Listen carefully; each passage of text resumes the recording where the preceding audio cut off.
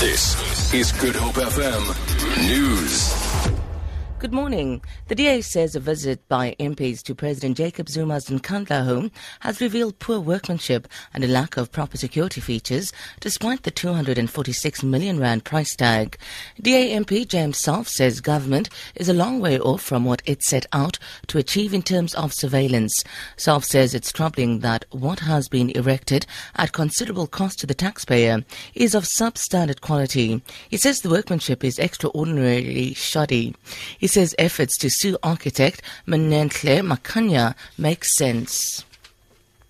Yesterday's 4 by-elections in the Western Cape brought no surprises to the DA and ANC, who both retained the 2 wards they had previously held. The new councillors for the 2 DA wards in Knysna are Peter Myers and Mark Willemse. Wards 9 and 10 became vacant after the resignation of the previous councillors.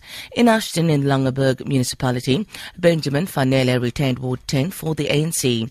The ward became vacant after the resignation of the previous councillor. And in the Matikama municipality on the Cape West Coast, the ANC also retained Ward 2 in Ebenezer near Vredendal.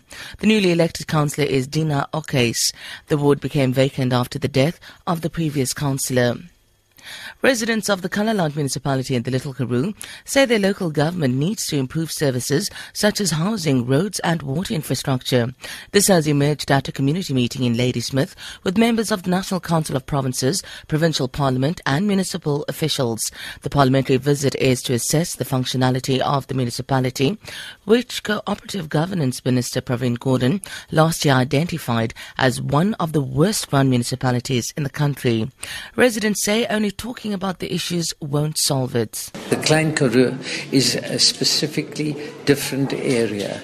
Water is going to become a bigger problem than we think, and particularly also educating the young people. We're doing nothing, we're arguing. They think that the people don't want to pay, but if they must look, there is also problems with the accounts. Because people get a water account from 4,000 rand for 1 month, so they must look at that.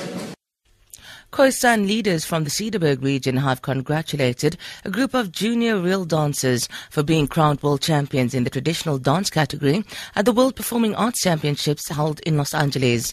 The group, known as the Nuwe Graskouwe Trappers from the missionary town of Wuppertal, won 13 medals at the competition, including 3 gold. The name reel is one of South Africa's oldest dance forms. Leaders from the Khoisan community were among those who gave the group a hero's welcome at the Cape Town International Airport. Senior Chief Aubrey Hector. It's not just for the Khoi and the San, it is for South Africa as a whole.